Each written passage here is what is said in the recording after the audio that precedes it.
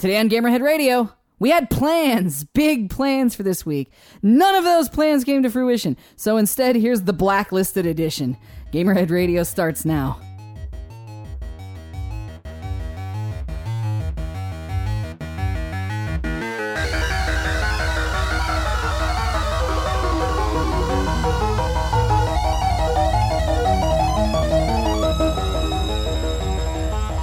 Hello and welcome to Gamerhead Radio. I am Jonathan Santiago, a.k.a. Fallon Flynn. We're being for villains, come on! And I'm the other guy, Goat. And that's it, man. There is no Charlie in the studio this week. An unprecedented no Charlie show. Also, though, there is no villains. You'll notice, yeah, we were supposed to have the remainder of my band and my brother on this week, but due to circumstances beyond everybody's control, they weren't able to make it in this week, and so we're gonna push that show to next week. So anybody was looking forward to hearing them on the show this week, if you're not, they will be here next week. And I can only shudder to think what's gonna come out of everybody's mouths at that time. Yeah, that's going to be interesting, because we're going to have them coming back from a con and Charlie coming back from a con. Yep. Two very different cons. It's going to be crazy. Yeah, it's going to be ugly. So, yeah, for those of you that aren't in the know, Mr. Charlie Technotronicorn Worthley is not here because he is, he's... what you For got? the first time ever, literally in the history of this show, Charlie is not here. Yes, since he joined. So background, Charlie was not on the first handful of episodes of Gamerhead Radio when it was just you and Mike. Like, he came in about, let's see, 5 months in. About 5 months in. So after that point, but since that point, he has not been on this show. This is the first time the show has not had Charlie. So we're going to do our best to not steer this flaming vehicle right into a ditch and kill everybody involved. Says you. Says you. I know. Charlie not here to bring pony warmth and joy to everybody. You know, God knows This might be a happen. sinister episode. It might be a sinister episode. Let's see if we can keep our lids on or not. Tell me about your week, man. Busy as all sin.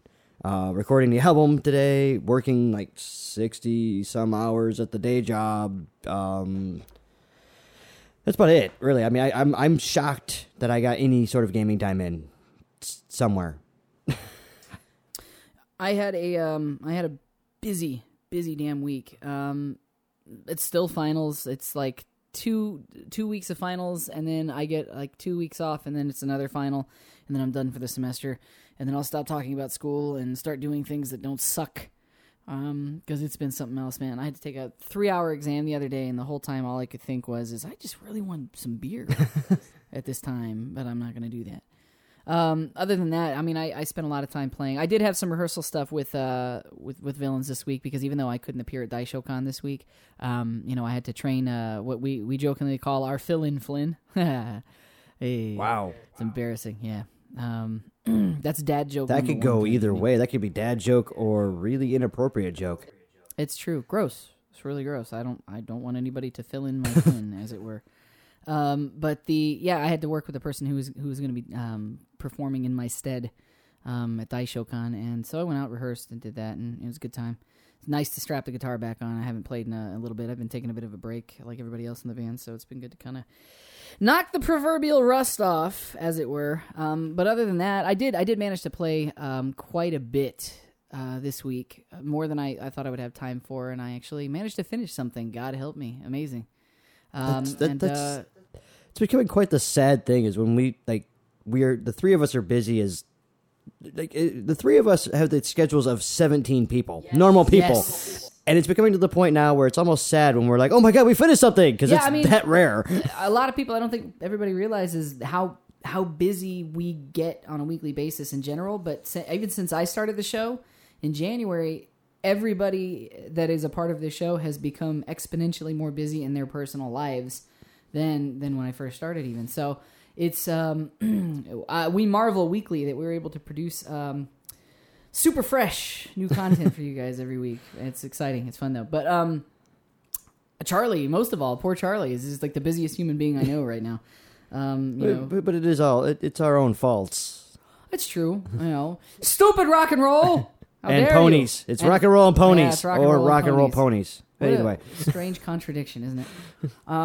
I don't know how, honestly, the more I think about it, I don't know how the three of us even know where our councils are some weeks. Man, oh my God, my son has figured out that he can turn my Xbox off. I was playing Transformers Yes, Devastation. I was waiting for this day. Week, and he walked up and he's got this thing. When he's curious, he goes, uh-huh. And I hear, that's the last thing I heard before the screen went black. I was like, and I was like, fuck! And then I remembered that it was in a save state there because, I've got it set so that it resumes. And he probably just turned around and went, what? Well, I didn't scream fuck at my 1-year-old. I instead looked at him and I went, son, why? And he just looked at me and pointed at it. And I was just like, well, I'm sure you're punishing me for something I did. Or something I'm going to do in the future. Time to move the electronics That's up a it. peg. Actually, I told Megan, I'm going to move this thing up a couple of shelves because he's figured out he can turn that off and he's figured out how to reach the button on the TV. So sometimes we're in the middle of watching movies or I'm in the middle of play. It's worse when he turns it off. I'm in the middle of a game, especially if I'm playing something online or like playing Halo and you're like blind. Yeah, he turns the fucking thing off and I'm just like, You got Ryan in your ear going, what are you doing? What are you doing? I can't see. I can't see. I can't. What is going on? It has happened while I was playing with Ryan, too, where we're in the middle of playing Halo Online on Legendary, and he shuts the damn TV off. It's not good.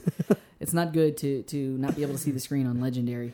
So speaking of games, John, what's coming out this week? It is a bleak game release week. Wait, you're going to tell me that the week of Thanksgiving, at the end of the huge holiday push, is not just overfilling with game releases? Yes.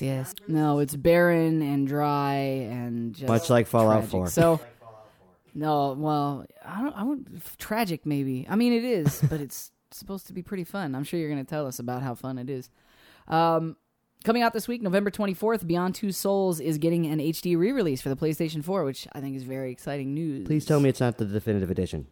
They're not calling it a definitive edition. Thank you. They're just calling it Beyond Two Souls, released on the PlayStation 4, which is good.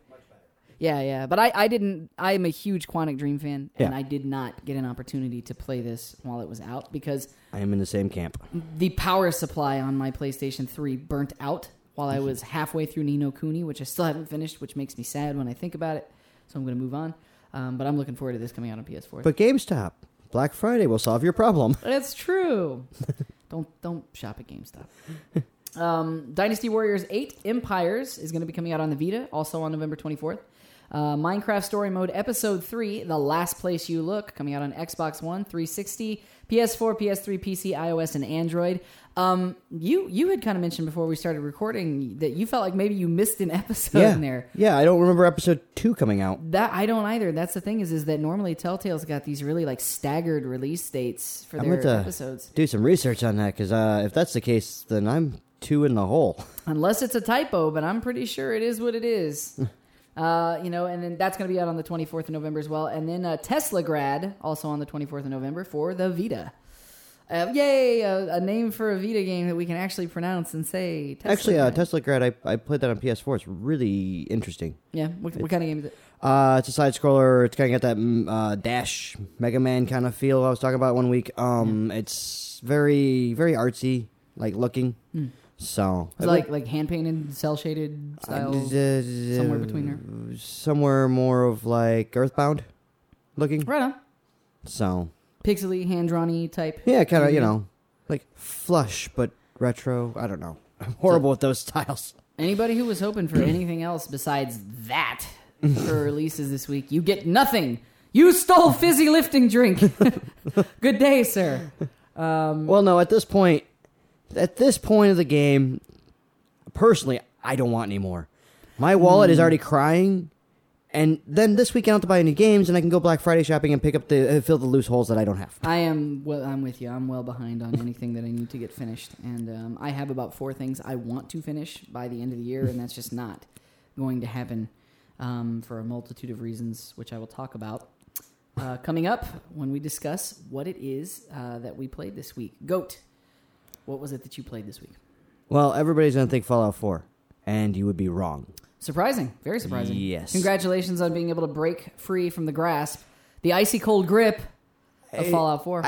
But no, not really. I had every intentions to continue my little trek through the wasteland, but I ended up getting suckered into house sitting.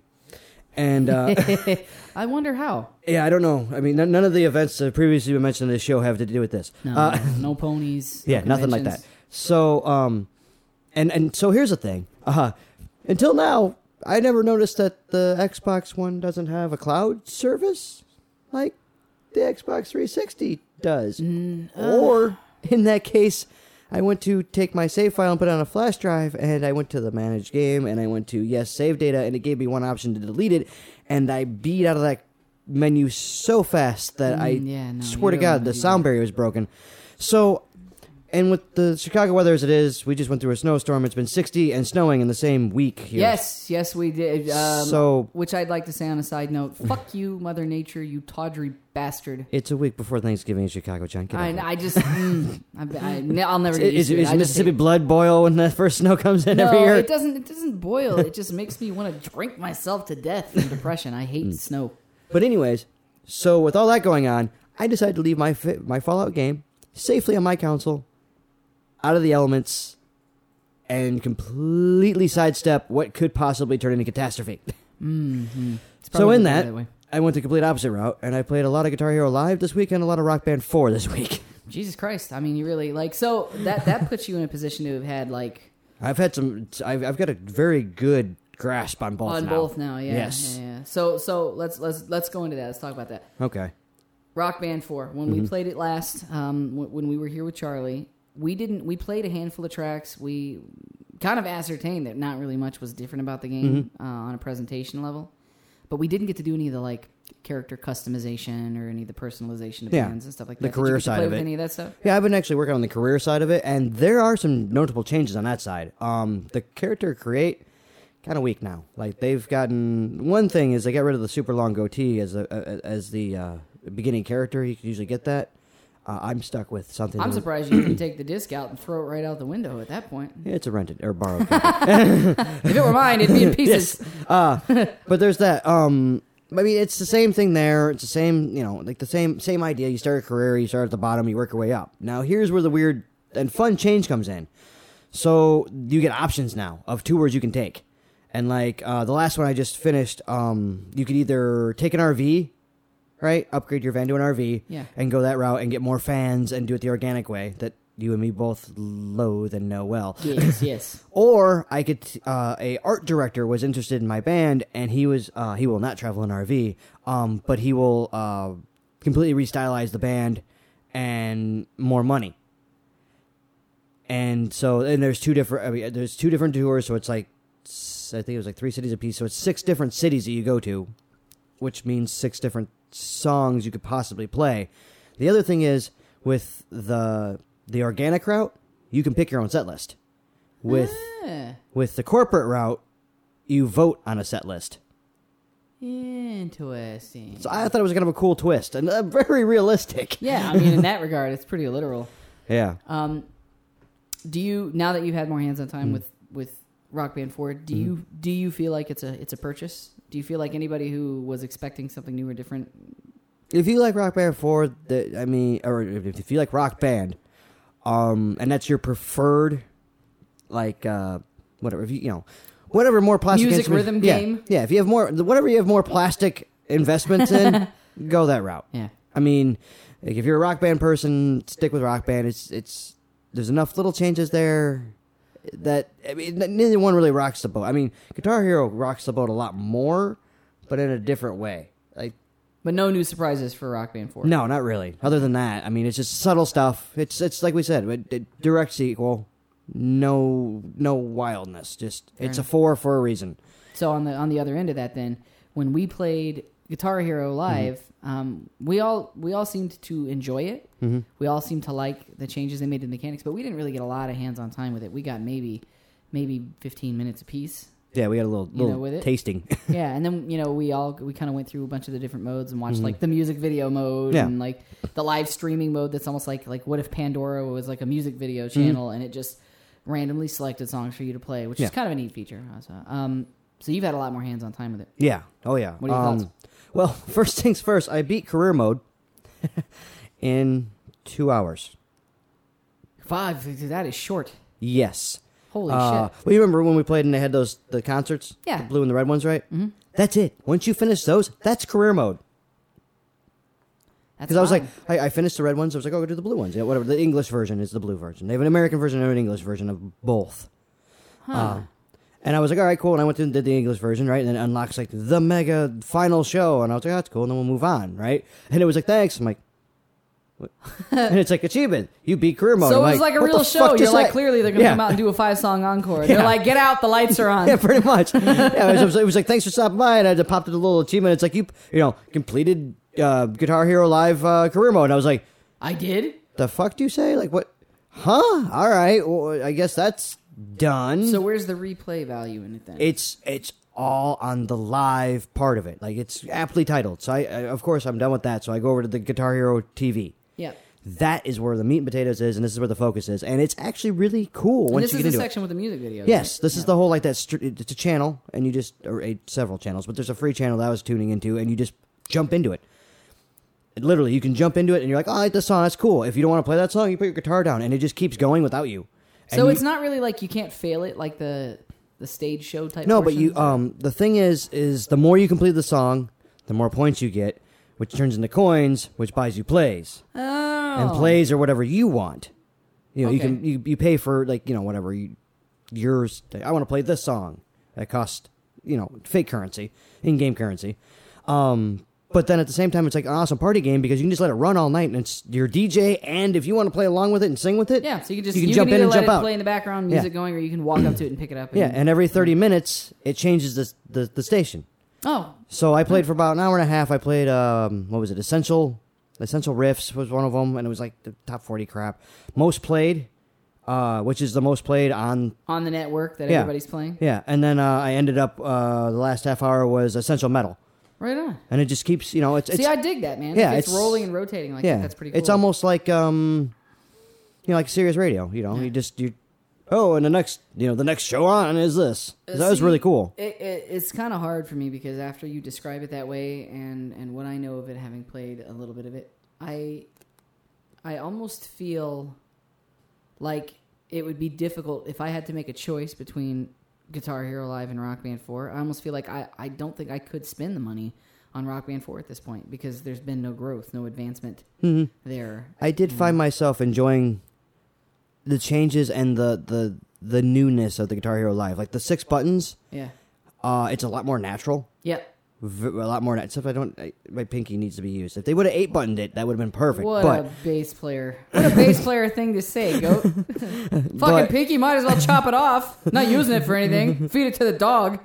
no, I'm saying I missed it. They need to have 8 buttons on that. Fair enough. But it's more natural, and the chordings are they actually have C chords. They actually have a version of a D chord on there, and it was more enjoyable. Like I found myself, and I play, the only thing that would be nice is if they had the bass in there. That'd Yeah, be, of course. Then Then personal preference. they'd be speaking to your soul. Yes, but I played a whole bunch of guitar parts. I played the guitar line for Limelight by Rush.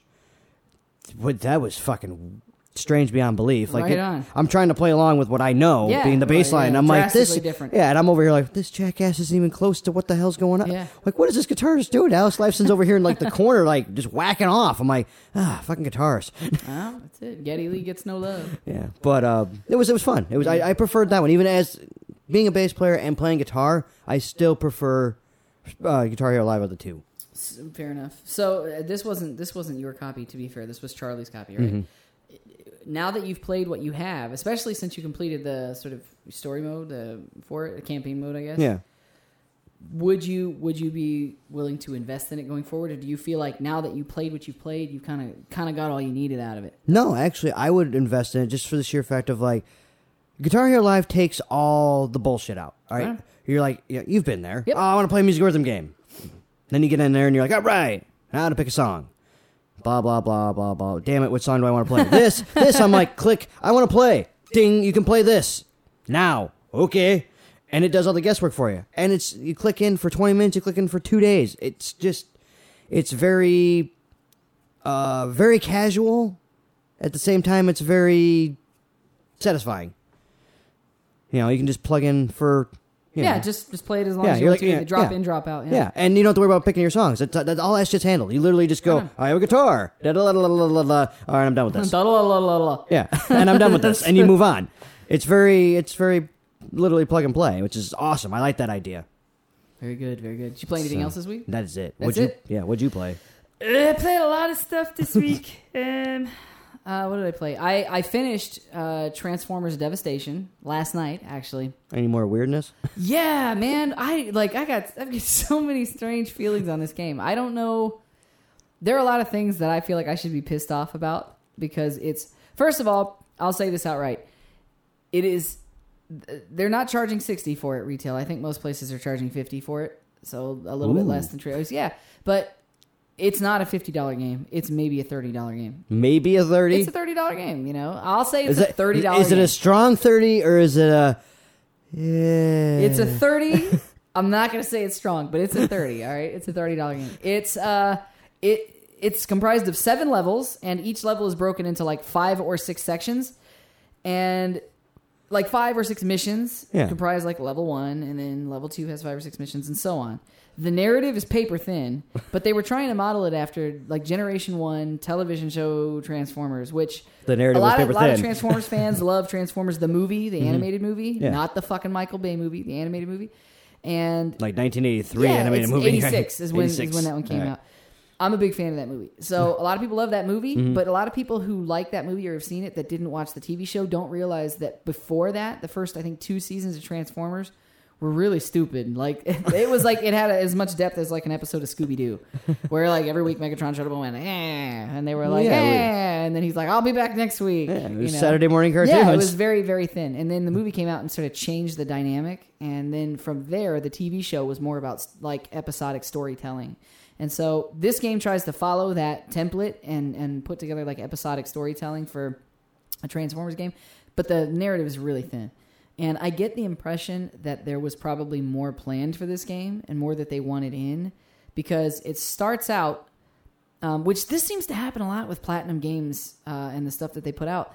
It starts out more feeling like there's more to it. More's going to unfold. And then about halfway through, by the time I got to like chapter 4, which is only about 2.5 hours into the game, all of a sudden it starts fucking flying by. It's just like a series of boss fights toward the end. Like, and the sort of open world nature of it in the first like 2 or 3 chapters kind of goes away, and you're just zipping from corridor to corridor. There's really not a lot of game there. But what's so like confusing about it is it's fun. Like, it's fun to play. And I'm not ashamed to admit that I stood there for the first, like, there were periods for the first 2 or 3 hours I played where I would just stand there and transform because I liked the sound of it. Which is sounds so fucking stupid when I said it. But every time I'd transform, I was like, I'm like, and then Megan walks by me and looks at me with that "I'm gonna leave you" thing that she gives it, and I just chuckle at her, and then I keep going. But there were a lot of things I liked about it. The combat, like Platinum Games, their combat systems are always really good. You know, they did Metal Gear Rising, you know, and they did, I believe they're responsible for the Bayonetta games too.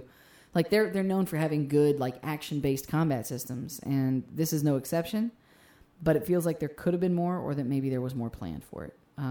So they basically made a triangle game? Yeah, I'm not sure where the disconnect is. I almost feel like maybe they had more game there, but that they needed it out. I feel like it was a time crunch that killed them. If they had another year to develop this game, it wouldn't have been an entertaining game, which is what I'm calling it. It would have been an outstanding game. Probably the Transformers game that Transformers fans have been waiting for. Yeah. Closest that we've gotten, although I still think the High Moon Studios Transformers like War for Cybertron and those were excellent. Those were great games. I like them a lot. They're not as deep as those games, to give you an idea of how shallow this is on a storytelling level. Okay. So this is kind of a throwback to like retro games. Well, that's it. They slapped a Transformers name on a game, and they're like, "See, Transformers game." Well, yeah, no, it's a good game, and it's certainly more well intended. The music and everything is very like of that era, and you know, kind of cheesy power metal-y and 80s, and you know, it works. But there were a couple of sequences in there, combat sequences, where you were supposed to be flying through space while you were fighting at one point, and it was nauseating, and the camera was terrible. It was really hard to get through those sequences. They also had like an odd like inventory item system in the game, but they didn't really explain how to use a lot of the stuff in it. So it wasn't until halfway through the game that I figured out I could buy these items that will basically act like a phoenix down and bring you back to life when you die.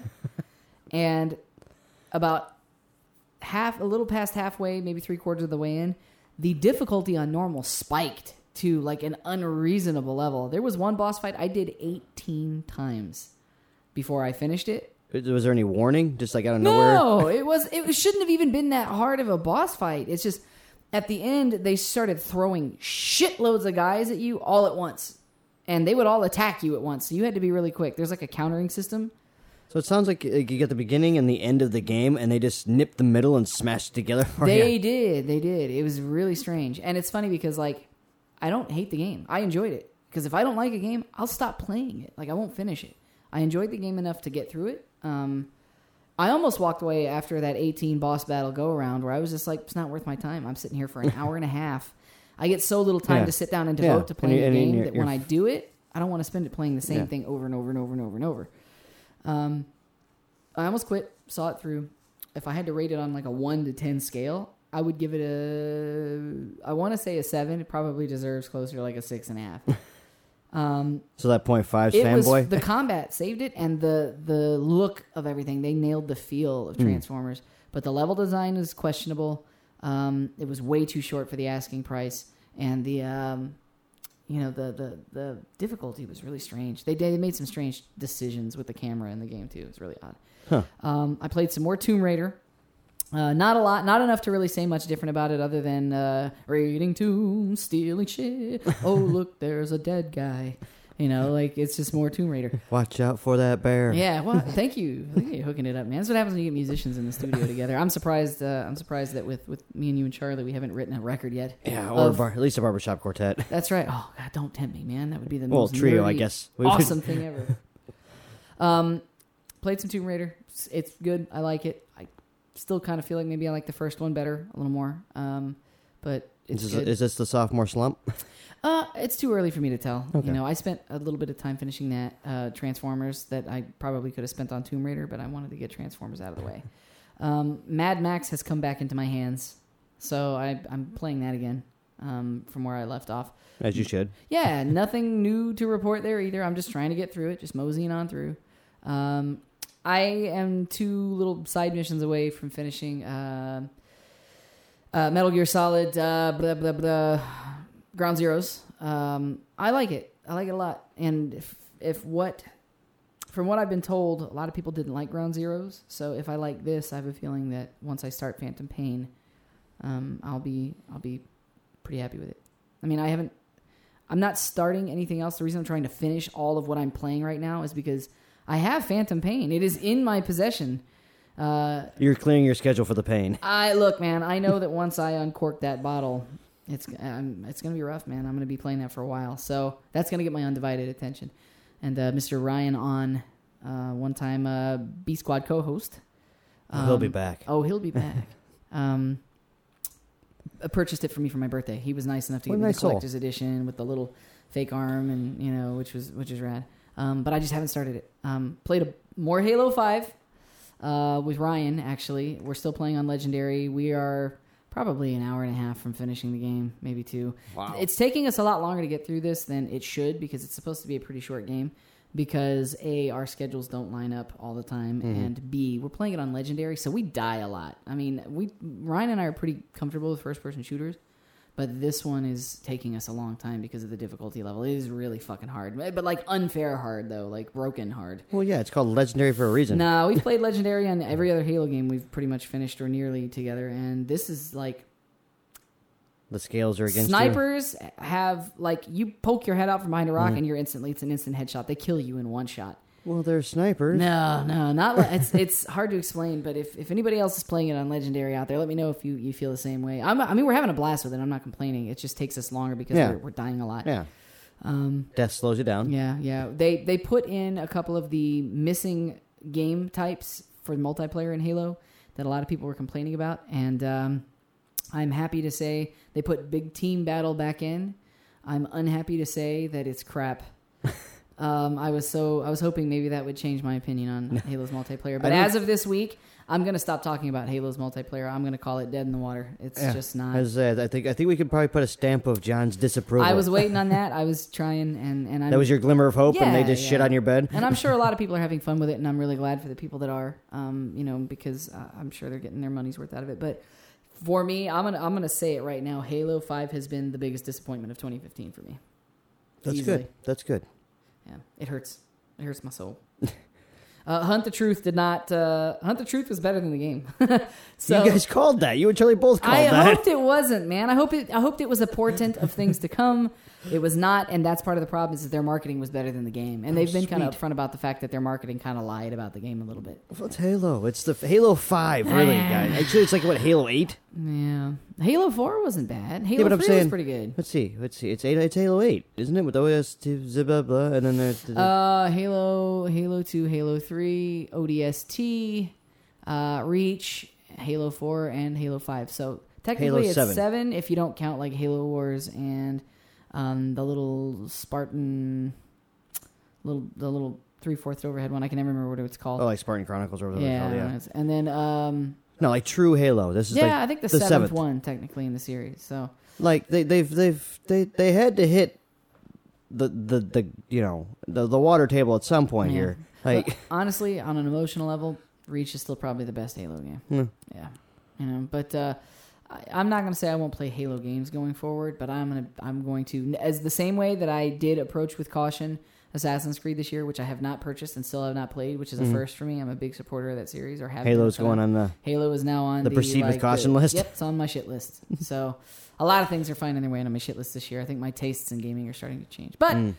That's it for me. And since there's no Technotronicore in here, I'm going to go ahead and say that now that you know what we did in video games this week, let's see what the industry did in video games this week. All right, so I'm going to go ahead and start off this week's news at number 5. Payday 2 Studio apologizes over added microtransactions. Payday 2 developer Overkill has apologized for, quote, all the distress we've caused the past few weeks, referring to, of course, the community's frothing reaction to the addition of microtransactions to its latest game. It's been an unpleasant few weeks with all manner of abuse being hurled at Overkill, and with volunteer Steam forum moderators going on strike. They pissed everybody off on the PC so much that even the forum moderators that were running their stuff on Steam said, no thank you, not doing it. Wow. Yeah. Studio addressed the matter in a Reddit AMA a couple weeks back, explaining a decision to add microtransactions to the game after stating years ago that it wouldn't. But the anger hasn't gone away, probably because those microtransactions are still in there and haven't been changed in any big way. So the controversy stems from the fact that when they put the game out, they said there will be no microtransactions. To be fair, Overkill, it's a small studio. When the first Payday came out, it was kind of a surprise hit. It was a mod off of the Source Engine, if I remember correctly. Ended up being a big hit. Payday 2 comes out and ends up being an even bigger hit. And I own it on PC. I've played it quite a bit. It's a cool game, neat idea, and a very earnest concept at the outset. It's still well played, still well supported, but now they're putting in microtransactions when they said, really early on, this is never going to happen. We're not going to put microtransactions in the game. Ooh, that's a bad play. Never say never, just in case something like this happens. But see, that's the thing is that everybody's getting bold now because everybody's moving towards microtransactions, which I think is going to be, personally, I think is going to be a big mistake. Well, yeah. In the next couple of years, the bottom's going to fall out of that. It's the California gold rush all over again. Let's all run over there and find gold. Oh, fuck, there's no gold. I think that's what's going to happen. But Overkill has issued a frank apology on Steam. They said, the past few weeks have been some of the most challenging in the history of this community. Players have been angry with us, media have written about us en masse, and our volunteer moderators went on strike. For all the distress we've caused the past few weeks, I'd just like to take the time to say that we're sorry. We've done a lot of things right in the past, but these past few weeks, we screwed up. We need to get better at many things, and we will do our best to improve as soon as possible. Their efforts to improve include a 2-hour discussion with 3 volunteer mods that went on strike. So they actually had, and there's a YouTube video where this discussion took place, and you can actually find that. This was originally published by PC Gamer, so if we're going to have this in our on the website, you'll be able to see the link to this news story. As we give all of our credit for our news stories there. So you can just click on the link and find it if you want to check the video out. Just kind of what it was they discussed in the video can be abbreviated, in the article as well. If you don't want to watch the video, you can check that out. In addition to that meeting, though, Overkill's arranged to meet with many of Payday 2's top modders and assigned 8 Overkill developers to actively engage with the community in the Steam forum starting from next week. Many members of that community have been predictably vile in the comments underneath the statement, including several calls of "fuck you, Overkill," and at least one that asks the developers to kill themselves. Stay classy, Steam. What do you think, man? I mean, are they inside their boundaries to stick microtransactions in? I mean, it's really their game. They can do whatever they want, or are they being dickheads? Well, this is a weird scenario because, like I said before, never say never. Never, ever say a never at the get-go because you don't know what's going to happen down the road. Yeah.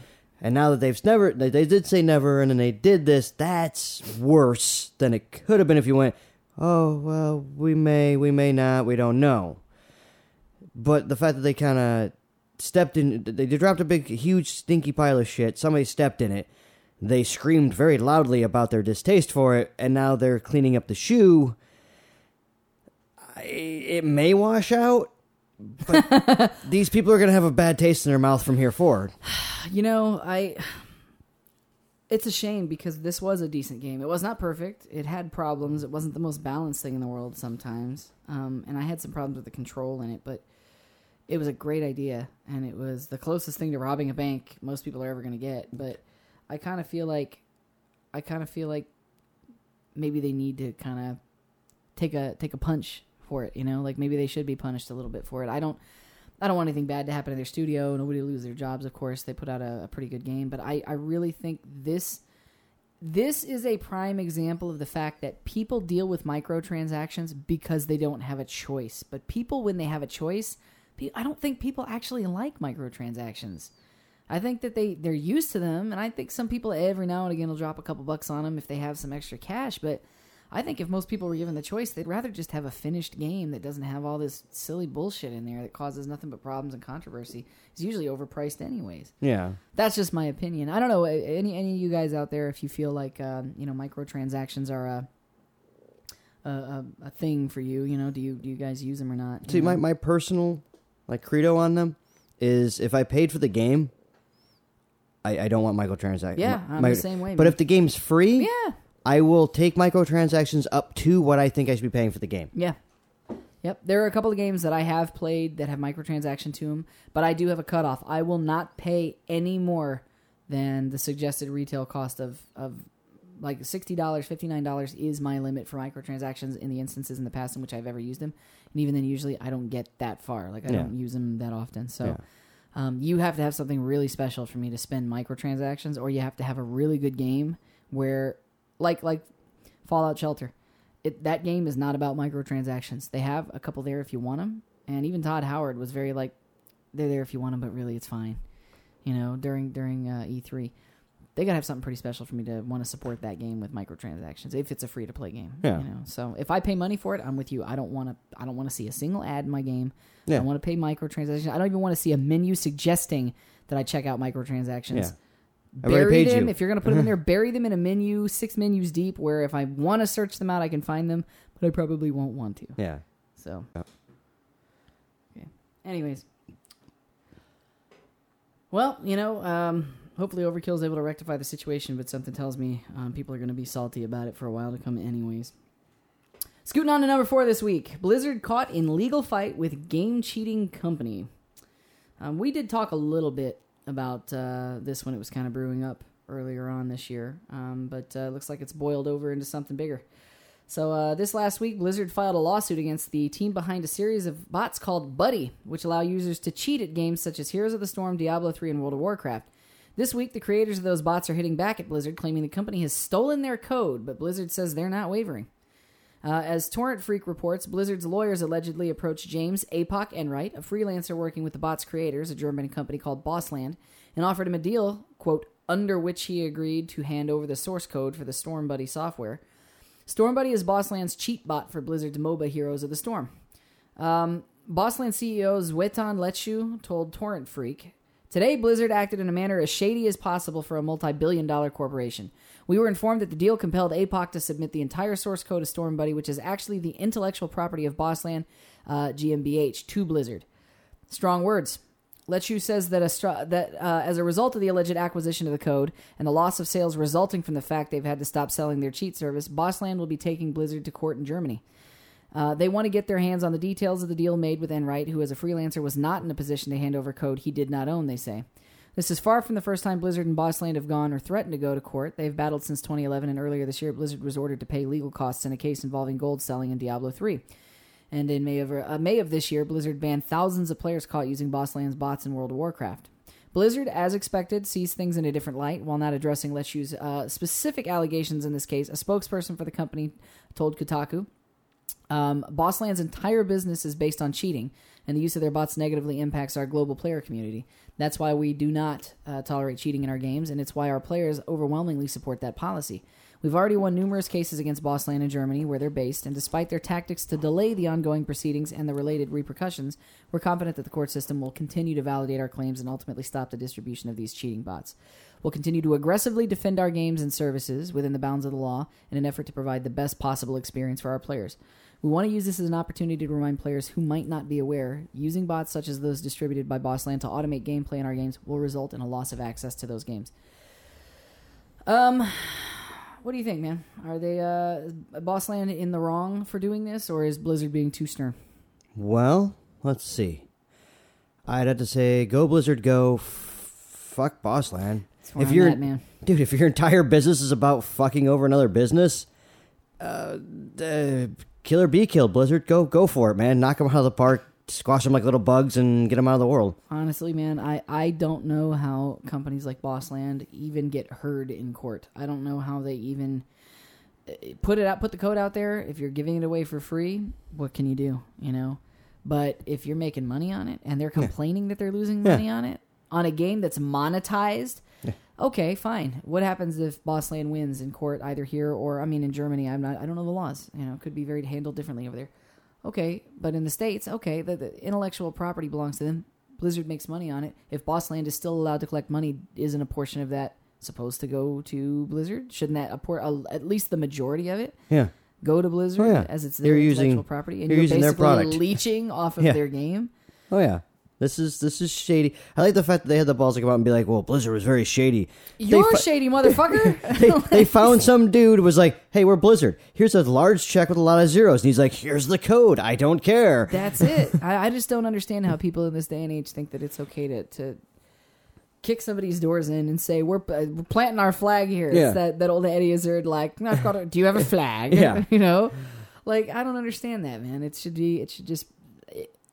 I would think that Bossland would walk into court and present their case, and the judge would just be like, get the fuck out of here. Go home. Exactly. Find something constructive to do with your time. Yeah. Stop wasting everybody's time and money. Don't be a dickhead. Well, I think that's why they're keeping it in Germany, though, so they get the home field advantage. Maybe there is that, man. Like, maybe German laws are just structured differently. You know, they can be in their favor, but... I'm not for this, man. You know, one of the biggest things in online gaming I hate is just cheating and hacking. And I've had the arguments. I'm a PC gamer. I've had the arguments of people that are like, well, it adds another dimension to the game, or it's fun. It's not fun that way, or I want to play it my way, and they're limiting me into the way that's fine.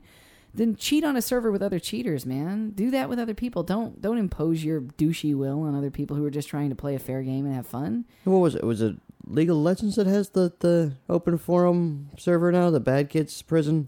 No. There's a few games that are starting to do we that just now. Covered but I think one. it was EverQuest 2. It has like a test server. There we go. It's like jail, basically. Yeah. Like, once you go there, you never come back. We covered it, and they were like, it's like no rules, open forum. Yep, that's it. I think every MOBA or every MMO should take heart to that and make that server for like whatever the Hunger Games. Yeah, basically. Yeah. That's it. So stop wasting everybody's time, man. Well, and of course, and everybody else take note because Blizzard stopped reporting numbers for a while because they're low. So they're gonna start tightening the grip on you for not playing right because they want you to continue to be there. Which is precisely what should happen. Yes. All right, going on to number 3 this week, a concept that I find pretty intriguing. VR games, especially horror, could have PEGI readjust its rating systems. So for those of you who do not keep up with gaming outside of the United States, PEGI is the European equivalent of the ESRB. It's the European rating system, yeah. Why does everybody have things cooler than us? Yeah, Theirs is like PEGI. Ours is ESRB. ESRB? I don't know, man. Ours could be like it almost when I see ESRB written down on paper, it almost looks like fucking Lovecraftian like Cthulhu bullshit, you know, like a demon name or something. I don't know. But it's not as cute as PEGI. Yeah, all I can think of is fucking Peggy Hill. Oh yeah, King of the Hill. All right. Anyways, fuck, man. How did that derailed by the proverbial dick train of short attention spans. Rating virtual reality games may require rating body PEGI to reassess its evaluation process. The Pan-European Game Information, or PEGI, says that it may need to re-examine how it rates games with the advent of VR. The rating body is particularly concerned about games that feature horror and fear elements. PEGI should examine the coming wave of VR products using the current questionnaire, but reserve the right to reassess certain elements, PEGI Operations Director Dirk Bosmans told MCV. Most specifically, the criteria around fear, currently rated PEGI 7, and horror as a non-violent scary imagery, currently rated PEGI 12, once a broader range of products hits the market in the coming period of time. Due to the nature of VR, many regular elements in today's games have a negative effect on the player and could cause issues ranging from nausea to accelerated fear, which could potentially place said games in completely different age categories. Kind of an interesting argument. Do you feel like, having played VR, having gotten some hands-on with ourselves, one of which was a horror title, albeit a cartoony one, do you feel like when you're considering kids, do you feel like these rating systems should be readjusted for horror games or graphic content, given that it's VR? Do you think that, given that it's virtual reality and it's encompassing in that way, do you think it changes the nature of just the difference between being on a screen? I don't know. This is a very, very old battle, and it's, I don't know. I'm old school with not being a parent, and it's you tell your kids it's a movie. It's a video game. It's not real. I don't care if it's strapped to your skull or not. It's entertainment. I feel like given certain types of horror games or how graphic certain things can be, I can see where they would want to make tweaks to it. I highly doubt they'll do anything with the ESRB in the US. I just don't see them changing anything about it here. But no, that's the furthest thing from their mind. Yeah, sure. I mean, it doesn't really matter in this country anyways. There's parents who will buy their kids Grand Theft Auto 5 to shut them up, so yeah, it's almost a joke. Horrifying thought. We haven't even played games on there yet that are as scary as they can be in virtual reality. I mean, if you play Outlast on that thing, you're going to poop your pants. Oh, man, I've seen some modified video. There's a development kit version for the PC where you can play Outlast on there, or Alien Isolation. Oh, God. Oh, dude. I want to play them so bad. For listeners at home, I'm terrified of sharks, too. And there's a couple of VR shark. I need to do. It's like facing your fear, man. I need to do it. It's horrible. I just get this. For some reason, John, in t-shirt and boxers, in his living room with the VR, yelling and screaming and spinning in a circle, and Megan going, "Would you stop playing the damn shark game? You know what it does to you." You see, because if she doesn't leave me after that, then she will be mine forever. No. There are a few things. I'm terrified of heights and flying. I love to fly, but it scares the shit out of me. So, you know what they need to make for you then? A superhero or Superman simulator. Terrifying. Well, they've got some for those VR units where you're free falling, jumping out of a plane. Everybody says it's really visceral and surreal and kind of crazy. I would love to try that. Anything under the ocean or in the water, I'm for. Anything in space. Oh man, could you imagine just floating around in space all lonely? How claustrophobic that would be. Which, by the way, for anybody listening, as of press time, when we did that Oculus Gear VR run through earlier this year with Mr. Danny Waskow, he was using the Samsung Gear VR unit that was first released, and you had to have a Galaxy Note 4 in order to use it. Just this past week, they released their next version of the Samsung VR headset. Gear VR headset. It's $99.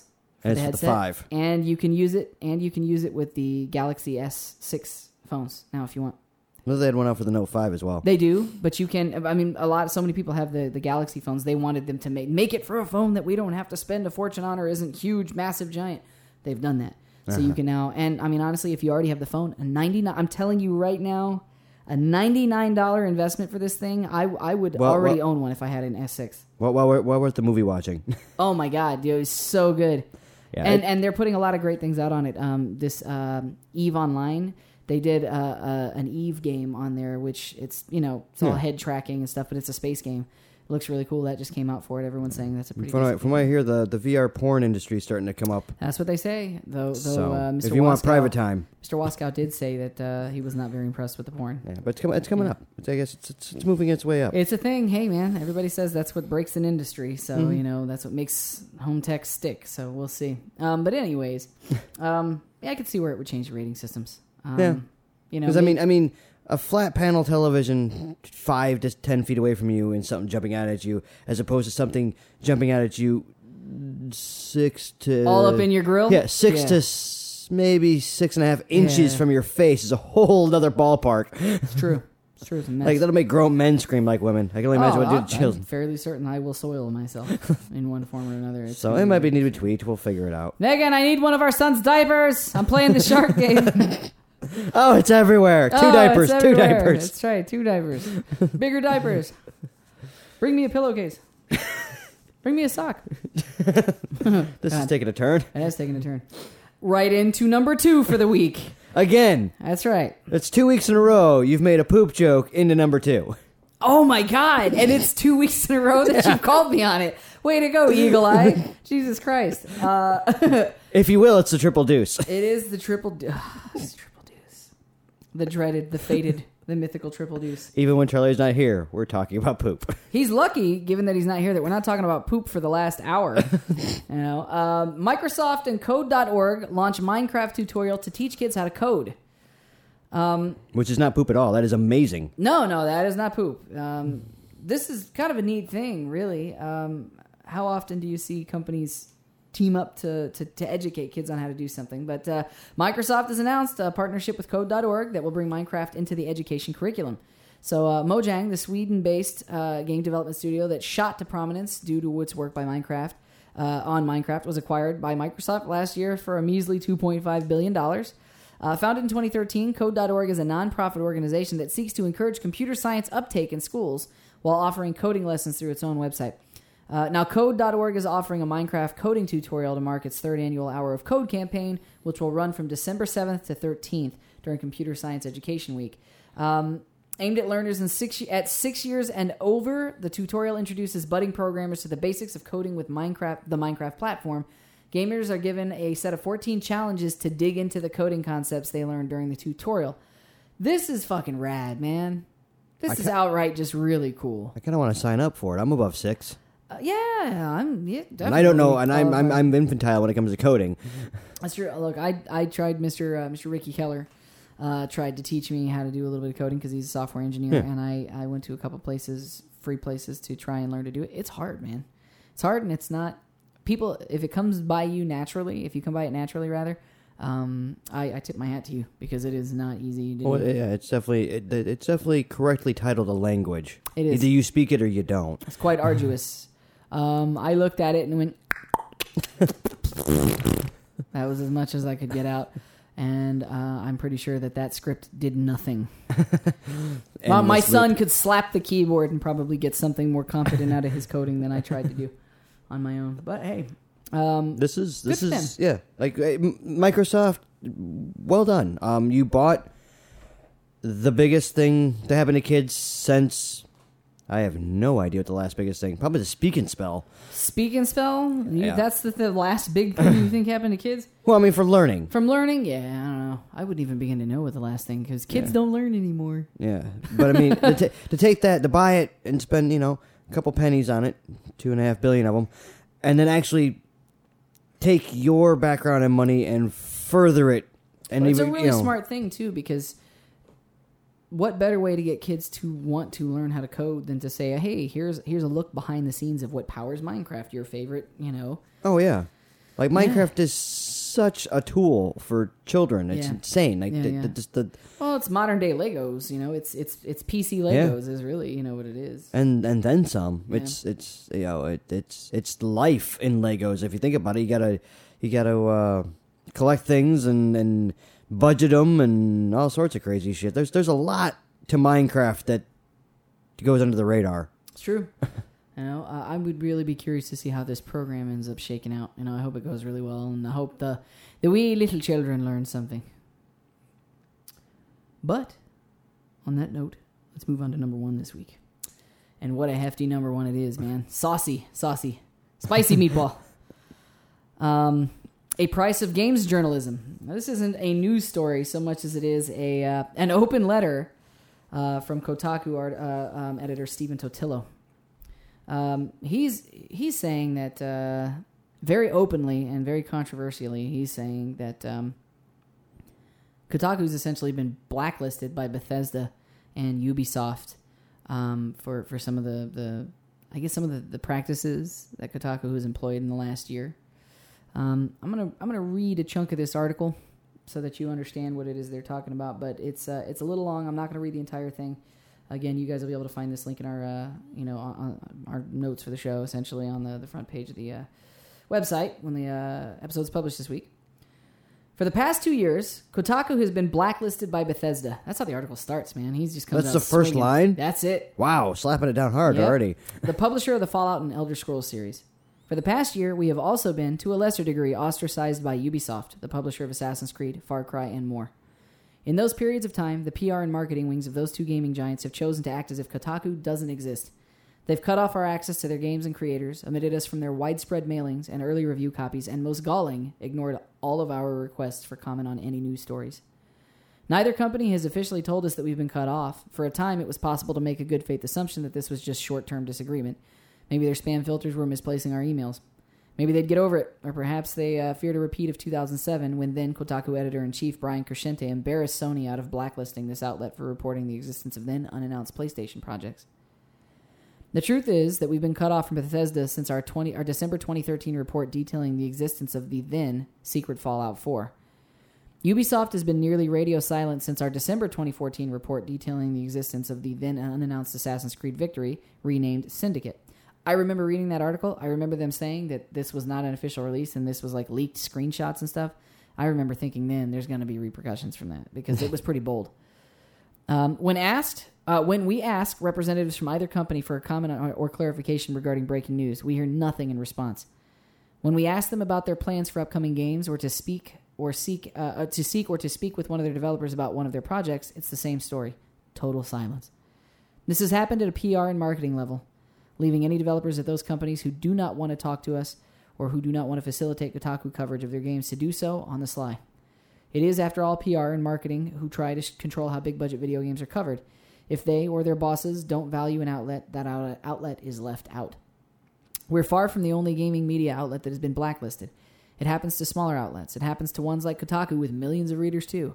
It's not an uncommon occurrence in gaming media, though it's seldom discussed publicly. The Bethesda blackout came after a year of reporting that was not always flattering to the Maryland-based publisher. In April of 2013, we reported insiders' accounts of a troubled development of the still unreleased fourth major Doom game. In May of that year, we reported that Arcane Austin, the Bethesda-owned studio behind Dishonored, would be working on a new version of the long-missing-in-action Prey 2, and that some of the studio were not pleased about that. When top people at Bethesda started making statements casting doubt on reporting, we published a leaked internal email confirming that those statements had misled gamers and that Arcane had indeed been working on a version of Prey 2. They go on. They go on and on and on. I mean, this is a long article, and he has a lot of thoughts about it. This is kind of something I wanted to bring up and talk about because we are what I like to call adjacent to gaming media. We do not, to clarify for the listeners at home, we do not write the news articles that we feature here on the show. I conglomerate them for us during the course of the week, and we make sure to credit all the appropriate outlets, on our website every week. But we do work around it, and we do kind of work with it, and I couldn't imagine giving my honest opinion on something, and then just being blackballed, for an opinion. But it's pretty common. It's pretty unfortunate, but it's pretty common in gaming journalism. Yeah, it's business. It is definitely business. Who's going to buy a shitty game?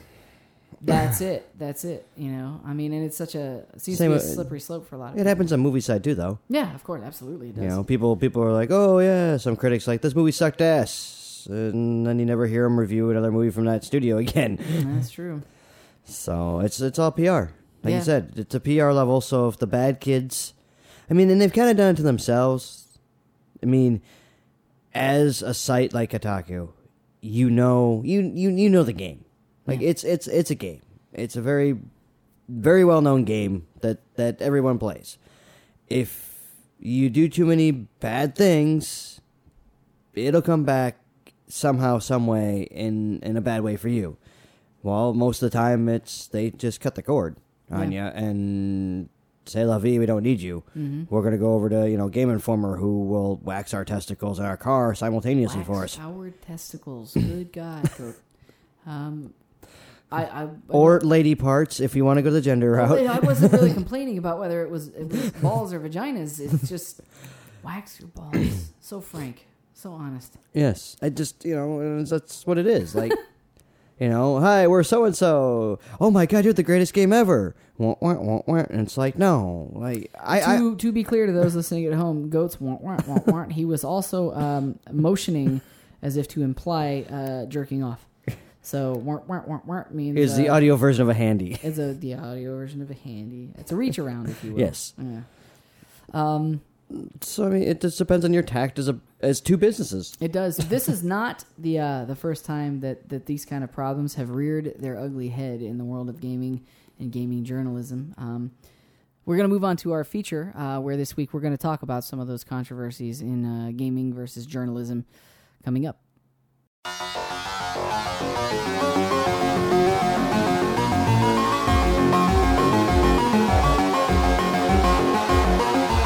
All right, so this week we're going to be talking about, in this impromptu episode where it's just Goat and I, we're going to be talking about some of the ways that video game developers have kind of clashed with video game journalists, and a couple of examples of how that's been carried out in the past. In light of our number one news story this week, at Kotaku complaining that they've been blackballed. And this is actually turning out to be a pretty big story. A lot of other outlets, not just gaming media outlets, are covering this story because of the frank nature of the way that Brian Totillo presented this argument on Kotaku. Do you feel like they were within their boundaries to complain about being blacklisted, or do you think they're whining? A lot of people online think they're whining. Well, there's two sides of this coin, and they're both a little tarnished. So the one side, yes, Kotaku, we're in America, you can cover whatever you want, and that's good journalism. Mm-hmm. At the same time, as these companies, they also hold the right to withhold information from you until they see fit, and if you break that trust, you get the repercussions of what they see fit. I'm kind of torn on the issue because, like you said, good reporters are going to dig up news, and good reporters are going to be the ones to dig it up first. And while I don't think that Kotaku has any problem doing that, they've time and time again been really good about digging up news first. It does. A lot of these companies rely on the surprise of showing off their new thing in public at E3 or PAX or TGS or whatever it is they're doing. So I can kind of see it from both angles. Like you're taking if I were part of a project and I were working on a game and I really, really, really wanted to just unleash it to the world when I was ready for it to be seen, ready for it to be shown, and somebody stole that thunder from me, I would be pretty pissed off about it. Oh yeah. On the other hand, and that's a whole other story, topic is security at these game studios. There's a lot of leaks that come from game studios these days. And so it's really hard to control that. Yeah. But just because you have the information doesn't mean you need to publish it. But ethically, it's a question of ethics, I think, is really the thing. Well, it's a question of clicks. Well, it's a question of job true. At that point. I guess ad clicks. Yeah, I guess you would be an ad click hero at Kotaku if that's the case. But I don't get the impression that was their reasoning for publishing No. They've always gave me the impression that they're like they're the Peter Parkers of the world. They get in there, they get the tough pictures and the tough stories and stuff like that. And as good journalists, you're supposed to break news like that as you get it. Like, I get the thing, here's the thing. But at the same time, as somebody on the other side of it, like you and me are both in the same thing.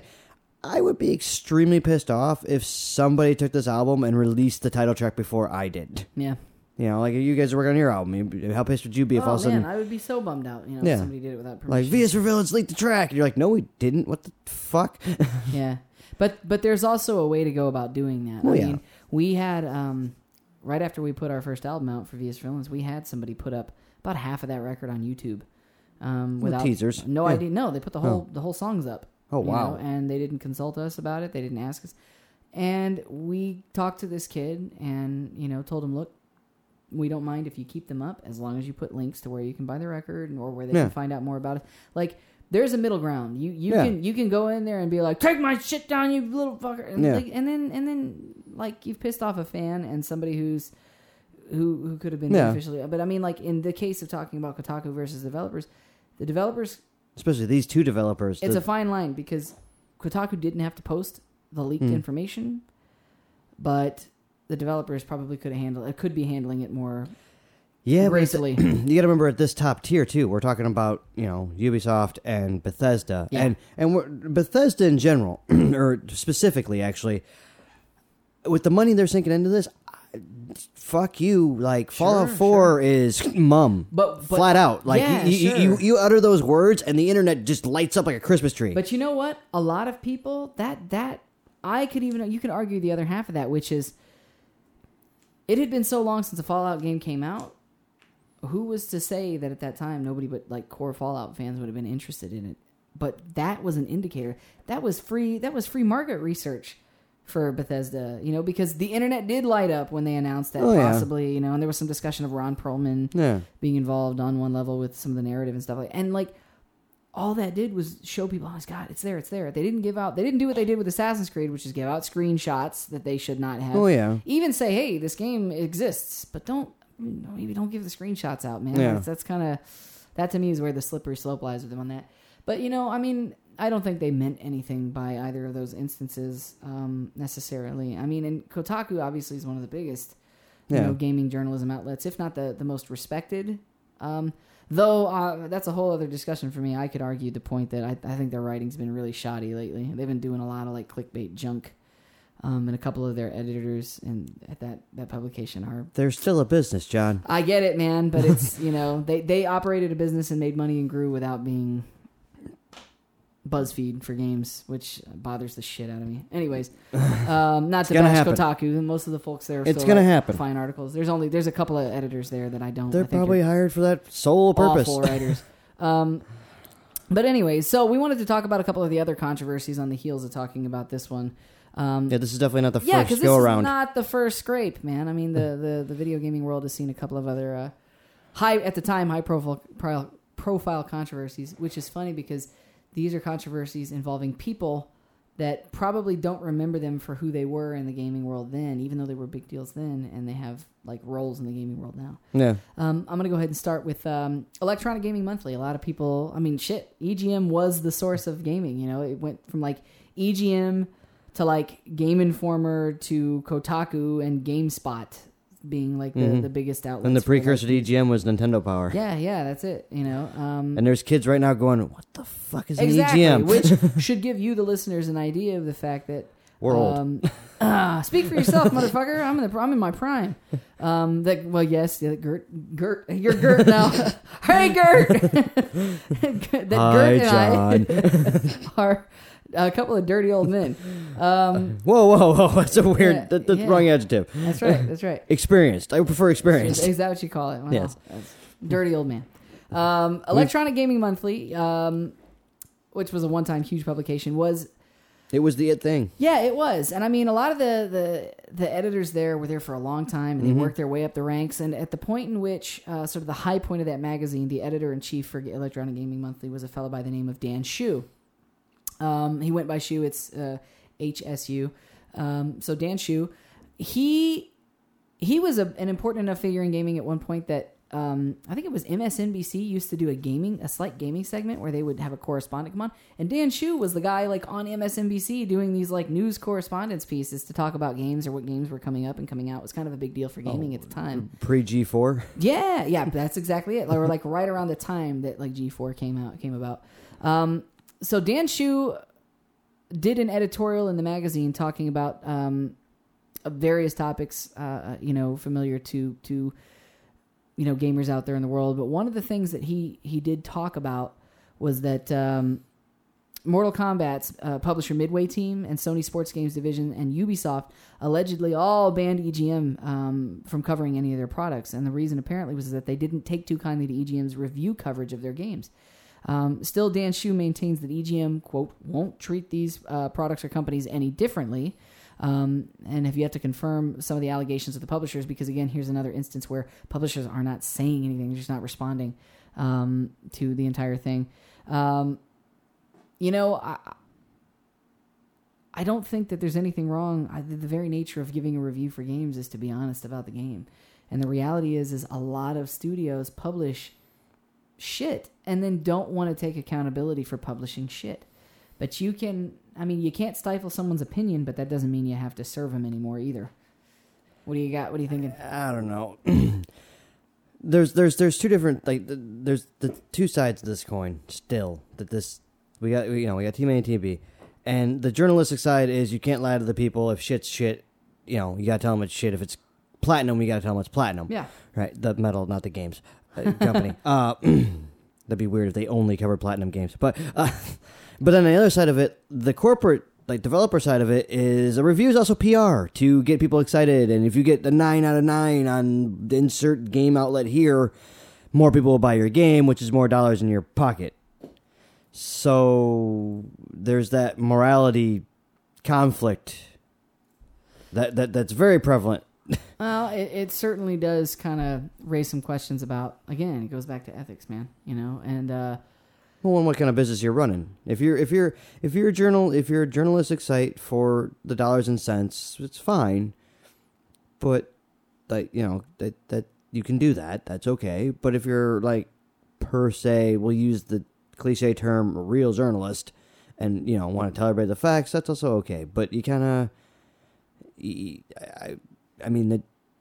either way, you're doing a service for the people. Just how much of a service are you actually doing for whom? I guess is what it comes down to. Yeah. This is not the only controversy though that's got a little bit of age on it. A lot of you guys out there who look at video game publications may know of GiantBomb.com. Giant Bomb is the website owned and operated by Jeff Gerstmann, who's got a really great reputation in the gaming community for being one of the gaming good guys. He's a really friendly dude and always seems to give his honest opinion of something. Though a lot of people do think that his criticisms can be kind of harsh, if not honest.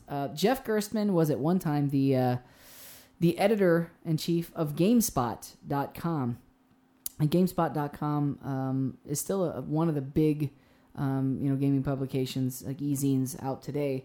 I remember following them when they were teeny tiny. And, I'm talking 1999, 2000 circa. They were real small, but I liked them because they were one of those companies that wasn't they weren't one of the big guys. You know what I mean? These little guys coming up. And they got purchased by Ziff Davis Media and then turned over to another company at one point. And during that second company's ownership, this is around 2007, Jeff Gerstmann put out his regular video review at GameSpot for Kane and Lynch, the first Kane and Lynch. I think he gave it a 6.5 or a 7 or something like that. I think it was a 7. He didn't thrash the game, but he gave it his honest review and had some complaints about it. And honestly, not any different of a set of complaints than the average people reviewing the game kind of said. The problem was Kane and Lynch was a lot of the ad space on GameSpot.com at that time was purchased by Kane and Lynch's developer and their publisher. Oh. And so this problem came up where Jeff Gerstmann's higher-ups pulled him in there and said, you need to change your review. These people are buying ad space from us. Our website is whitewashed in their ads. You got to bump the number up. You can't trash their game. And they're pissed about your review. He refused to change the review and was subsequently fired for it. They fired him, and then that same day took his video review down, re-edited it, and gave it a higher score. Okay. They edited his article, the writing that he put out. At that point, like up to that point, GameSpot had me.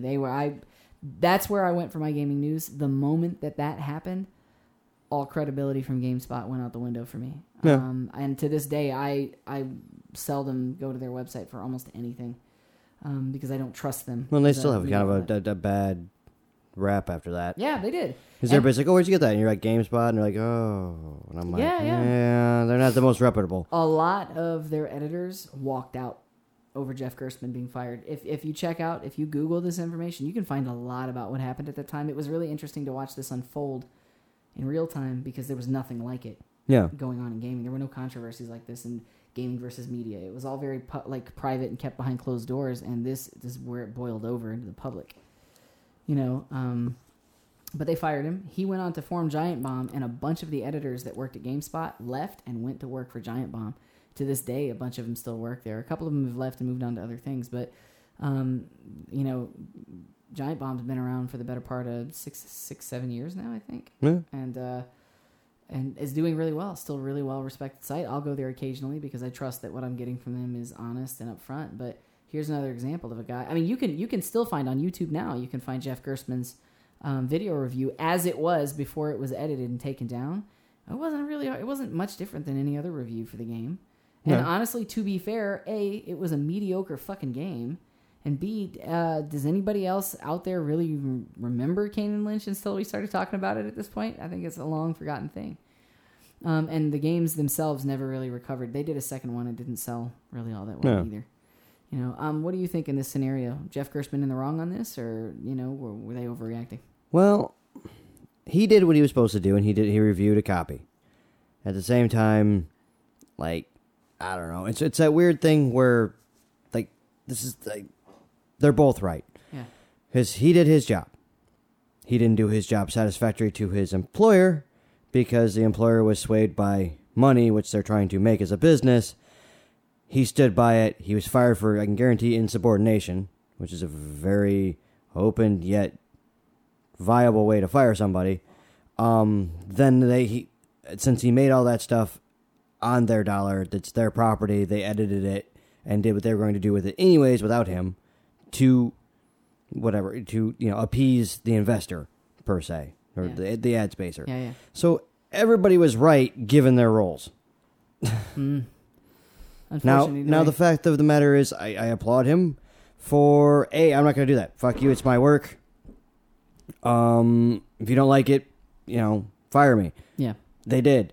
And then he went and started his own thing with his rules. I mean, that's the way the to good do thing it. is something good came out of it in the end. The way to do it. If you but don't at like the time, it was a big deal. Yeah. Well, yeah, because nobody ever... At that point, video games were still this weird niche hobby that nobody knew anything about. Yeah. Like, there was no money. It was not an industry at that point. It was just this thing in media. Yeah. So. Yeah, it was kind of still at a development point where gamers took it seriously. Like we loved it. We knew that it was this massive medium, but it hadn't quite hit the fever pitch that it's hit now. And so that was something that flew under the radar on a commercial level. This Kotaku article is actually making the round. Like Forbes is talking about this Kotaku article, so it's not like a little deal. I mean, it's really kind of making. Well, and Forbes is a gaming sector. Yeah, exactly, for sure. So I don't know. Kind of proof that there's a lot that goes on behind the scenes when you're talking about reviewing and the rigors of it and what's expected of people. I could imagine being an actual editor for one of these e-zines where you want to give your honest opinion. I've recently, and I'm not going to talk about it so much, but I've recently had a situation where I'm not thrilled with something that I've played recently, and I kind of feel like I should be. I'm a little disappointed that I'm not, maybe. And it tears you because you want to be honest, but you don't want to piss people off. You know what I mean?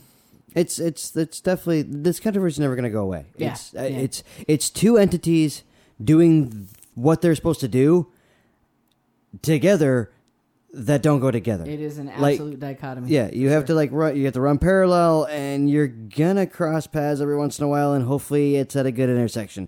That's a pretty good illustration of the concept. Yeah. But I don't know, man. I really am curious to see whether or not This thing's picking up so much traction that I wonder if Bethesda and Ubisoft will have to say something about it. They aren't going to say shit. Ubisoft has been so good in this last year about trying not to make themselves look bad. They're not. Nobody's going to say anything. I can guarantee both Bethesda and Ubisoft, their marketing people and everything went into the PR thing and went, "You shut your fucking mouths. Just let it go over. It's just a nasty fart in the elevator. No, it'll move on. Fart in the elevator. Woof." Yeah. Like they will leave on their floor, and we will continue on our journey.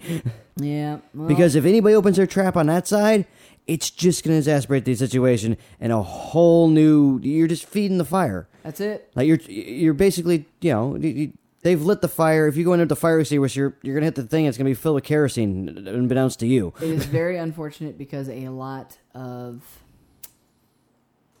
this is never going to go away. This will always be a part of the creative process versus the fandom of the creative process. It's always going to be a thing. Yeah. So I mean, I think it kind of unfortunately is what it is, and I think it's definitely not the last time we're going to hear something about this in the coming years. I mean, it'll forever be the odd couple. Yeah, there's going to be a shift in who's leading the journalism pack coming up. There's got to be a change. Nobody's really emerged in the last couple of years. There's so many people covering stuff on YouTube and everything. We haven't even gotten to that part of it, the controversy of who gets banned for talking shit about games on YouTube with millions of subscribers, and that's a whole other fucking can of worms. So maybe we'll talk about that coming up in a future episode. But for now, we're going to go ahead and wrap up our feature and move on to our mailbag for the week.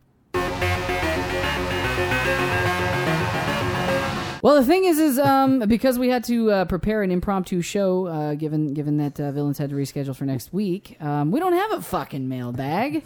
Weeks and weeks of planning. Thwarted by reality. It's true. It's true. We do have an email from our wonderful, wonderful Songbird.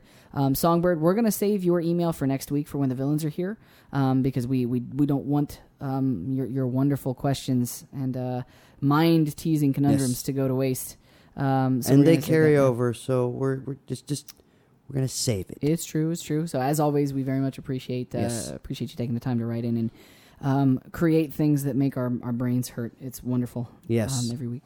But we'll do that next week. Our as Charlie puts it so diligently, our fourth host. That's right. The fourth host of this show. Yes, unofficial fourth host. Mm-hmm. Given that we don't have any mailbag responses this week, I'm instead going to move on to the beer week. Oh, that's right. We don't have any fucking beer this week. So there is no beer of the week. Well, we don't have a pony this week either. It's true. Like Barley. He's Barley and you're Gert. Gert and Barley. God, I can't remember. Gert, Barley, and Flynn. Jesus Christ. It's an ugly, ugly affair happening on this show. It is a terrible tech death band. It is. It's not good. Those are going to be our band names. That's what it's going to be. Gert, Barley. Moving on. Charlie's usually our supplier for our beer stuff. He usually fills our bellies with delicious beer. He did leave us some. I'm sure he did, man, but I don't want to have to explain to him when he's listening to the show in playback here to do edits. I don't want him to have to figure out that I drank all the beer in his house because you told me that. So let's pretend like it didn't happen. Yes, it did come with specific, very, very stringent and precise instructions. That's true. Reasonably These 4 years, touch anything else and die. I'm like, okay. That's right. And man, he's very reasonable for being that way. I'm like, well, you gave me 4. Given that there's no beer of the week, I'm going to go ahead and move on and ask you, Goat, what do you have coming up this week? Probably more work. There's that thing, the thing. The day, the fucking bird day. Damn it, Thanksgiving. Thanksgiving. Yes, we can tell how into the holidays I am. That's right. Which is actually going to turn into recording Skylar's vocals day and weekend is pretty much what we're going to do this weekend. That is something to be thankful for. For who? I got to sit there and listen to him. Love the kid. Love my vocalist, but something about vocals, and you could attest to this. You just want to beat your head into a wall, and you hate everything you've done because you've heard the same line. I've been listening to my brother talk for 30 years. So it's. Can I do that again? Oh, can I do that again? I'm like, no. One more time. No. Actually, ironically, amazingly, my brother he's pretty good with his takes. He doesn't. He'll do a couple layers and he'll do a couple takes, but it doesn't take him much. He's very lucky that way, I think. Well, then he's also the man behind the board, so he knows exactly what he wants and what to produce. And he's pretty good. I'm going to do this, and this, and go. That's true. So, yeah, we got that going on. Probably going to jump into the fire a little bit and do some Black Friday shopping and maybe incite some soccer moms to beat the shit out of each other and record it for YouTube. That's good. That's good. So other than that, I mean, it's the American way. What do you got going on? I'm sure you have Family Day somewhere in there. This week, another final. For God's sake, really? The week of Thanksgiving, they give you a final? I have a final that's due on Monday. It has to be done then. A final and a final project. So technically 2 finals this week. And then I'm done with those. Then I've got one more class I'm done with at mid-December, and then I'll be free of it until probably spring. I'm not taking winter classes. I can't take a little breather. Yeah. I mean, on top of needing a little bit of a breather, I just it doesn't line up with my schedule right now, so I'm gonna have to wait. Other than that, I am gonna be working on a couple of other things. Villain related. I'm gonna be working on some costume pieces, and we took a break from doing all of that stuff. I'm gonna do that. I've got a couple of other small projects I'm winding up to do, and I'm gonna be selling some music equipment and probably some. A couple of my masks, my Vs for Villains masks, the ones that I just don't wear anymore, or like the ones that I wore in the music video. So keep an eye out for listings on those for anybody that might want them. They were featured in the music video, so they're kind of cool pieces to have. Will these be signed? They can be, yeah. I think you should probably sign those. It's true. I can rub them on my butt if you want. I don't know if that'll lower the value, but probably. Good. But other than that, I'm gonna do some gaming this week. I mean, I've been playing a lot, just in small bursts, 20 minutes, 30 minutes, 40 minutes. I want to sit down and play something until my eyes are like bloodshot and I don't feel so healthy. Yeah, I definitely want to sit down with the 4-day weekend-ish. I definitely want to sit down at least one of those days and just waste it on Fallout 4. I want to take a day, one of my very rare days off coming up, and just binge game until I do that, and then I don't want to touch anything for like 2 weeks after that. But I feel the need to do that here coming up pretty soon. Just crush something. I'm losing levels. I keep seeing my friends are all in double-digit levels on Fallout, and I'm like, yep, I need to get my shit together here and like put some time into this. I think I'm gonna do that with Tomb Raider and just crush it. It's like a 16-hour game. I think how long to beat rates it is a 16-hour game approximately. I think I'm just gonna do it. And then that's it, man. That's all I got going on this week. Now next week, we're exciting. Yeah, next week we're gonna have V's for Villains in as was originally scheduled this week, which is I'm actually happy that it worked out this way because Charlie will also be back. Which means they are coming directly from a con to the studio. The whole gang is going to be here. Yeah, it's going to be fucking crazy, man. And wow, we're going to have a good time. Like we were talking about this off air, but you guys keep showing up like right around this time every year. Because I got back from tour last year. Yeah, it was like delete, it was like mid. Yeah, it was kind of delete time. So yep, we're a con early this year. Yeah. So that's going to be, we're going to carry it over from this past week for any mailbag responses. If you guys have any questions for, my band or my brother or Annalise. If you have any hate mail that you blocked out all of your time this week to listen to Vs for Villains and it didn't show, yes, please. Please field that. Feel free to let Goat and I know what a terrible job we did filling in without Charlie here. This show just doesn't work without Charlie. We can't do it on our own, even though we're doing it in his house with his equipment right now. We miss you, Charlie. God damn it, come home. So yeah, if you have any questions, send that stuff off. This is awkward though, because usually like I'm the one God, and it's you and Charlie filling the gap. What do we even do? What do we do? There's no Technotronicorn here. Fortunately, we're big boys and we wear big boy pants, so we make it happen. But everybody will be back next week. It's going to be a good time. Yeah. So having said that, if you liked what you heard, you can find us on. Ladies and gentlemen, John has never done this in his life. No, I had to think about it. That list. I'm going to put an edit in there. Okay, so as usual, and I'm going to try to do my best Charlie here, closing out the show. But if you liked what you heard, you can find us on Facebook at facebook.com/GamerHead Radio, on Google Plus at /plus Gamerhead Radio. You can find me at the Fallon Flynn on Twitter. You can find Goat at Sir Goatsworth. You can find us on TuneIn Radio, Stitcher. You can download our app on the Google Play Store. You can, or whatever the rest of the shit Charlie says every fucking week that he has memorized. Let's back up. You can also find us at Gamerhead Radio on Twitter and Charlie is at TEK That's right. Charlie. Charlie's at TEK Charlie. You can find us Yeah, at two Gamerhead Radio. minor things there. You can download our show on our website at gamerheadradio.com, or you can use our podcast app. You can download that on Google Play. Google Play. We're on Stitcher, iTunes, SoundCloud this week. There you go. Very odd. Swear to God. See, Yes. it's proof Gonna happen. that SoundCloud not being completely set up is not Charlie's fault. It's Goat's fault. It is all me. I will take the blame on that one. That's I will right. fix that ASAP. That's right. That's right. Or your podcast downloader of choice. Yes, is can't what you're forget looking that. for. That's an iconic line for the show at the end of the year. So, once again, this has been Trainwreck Radio. Gamerhead Trainwreck Radio. Gamerhead Dick Train Radio. What? No, sorry, no. We're trying to end it on a happy note, not with dicks. You've been listening to Dick Train Radio.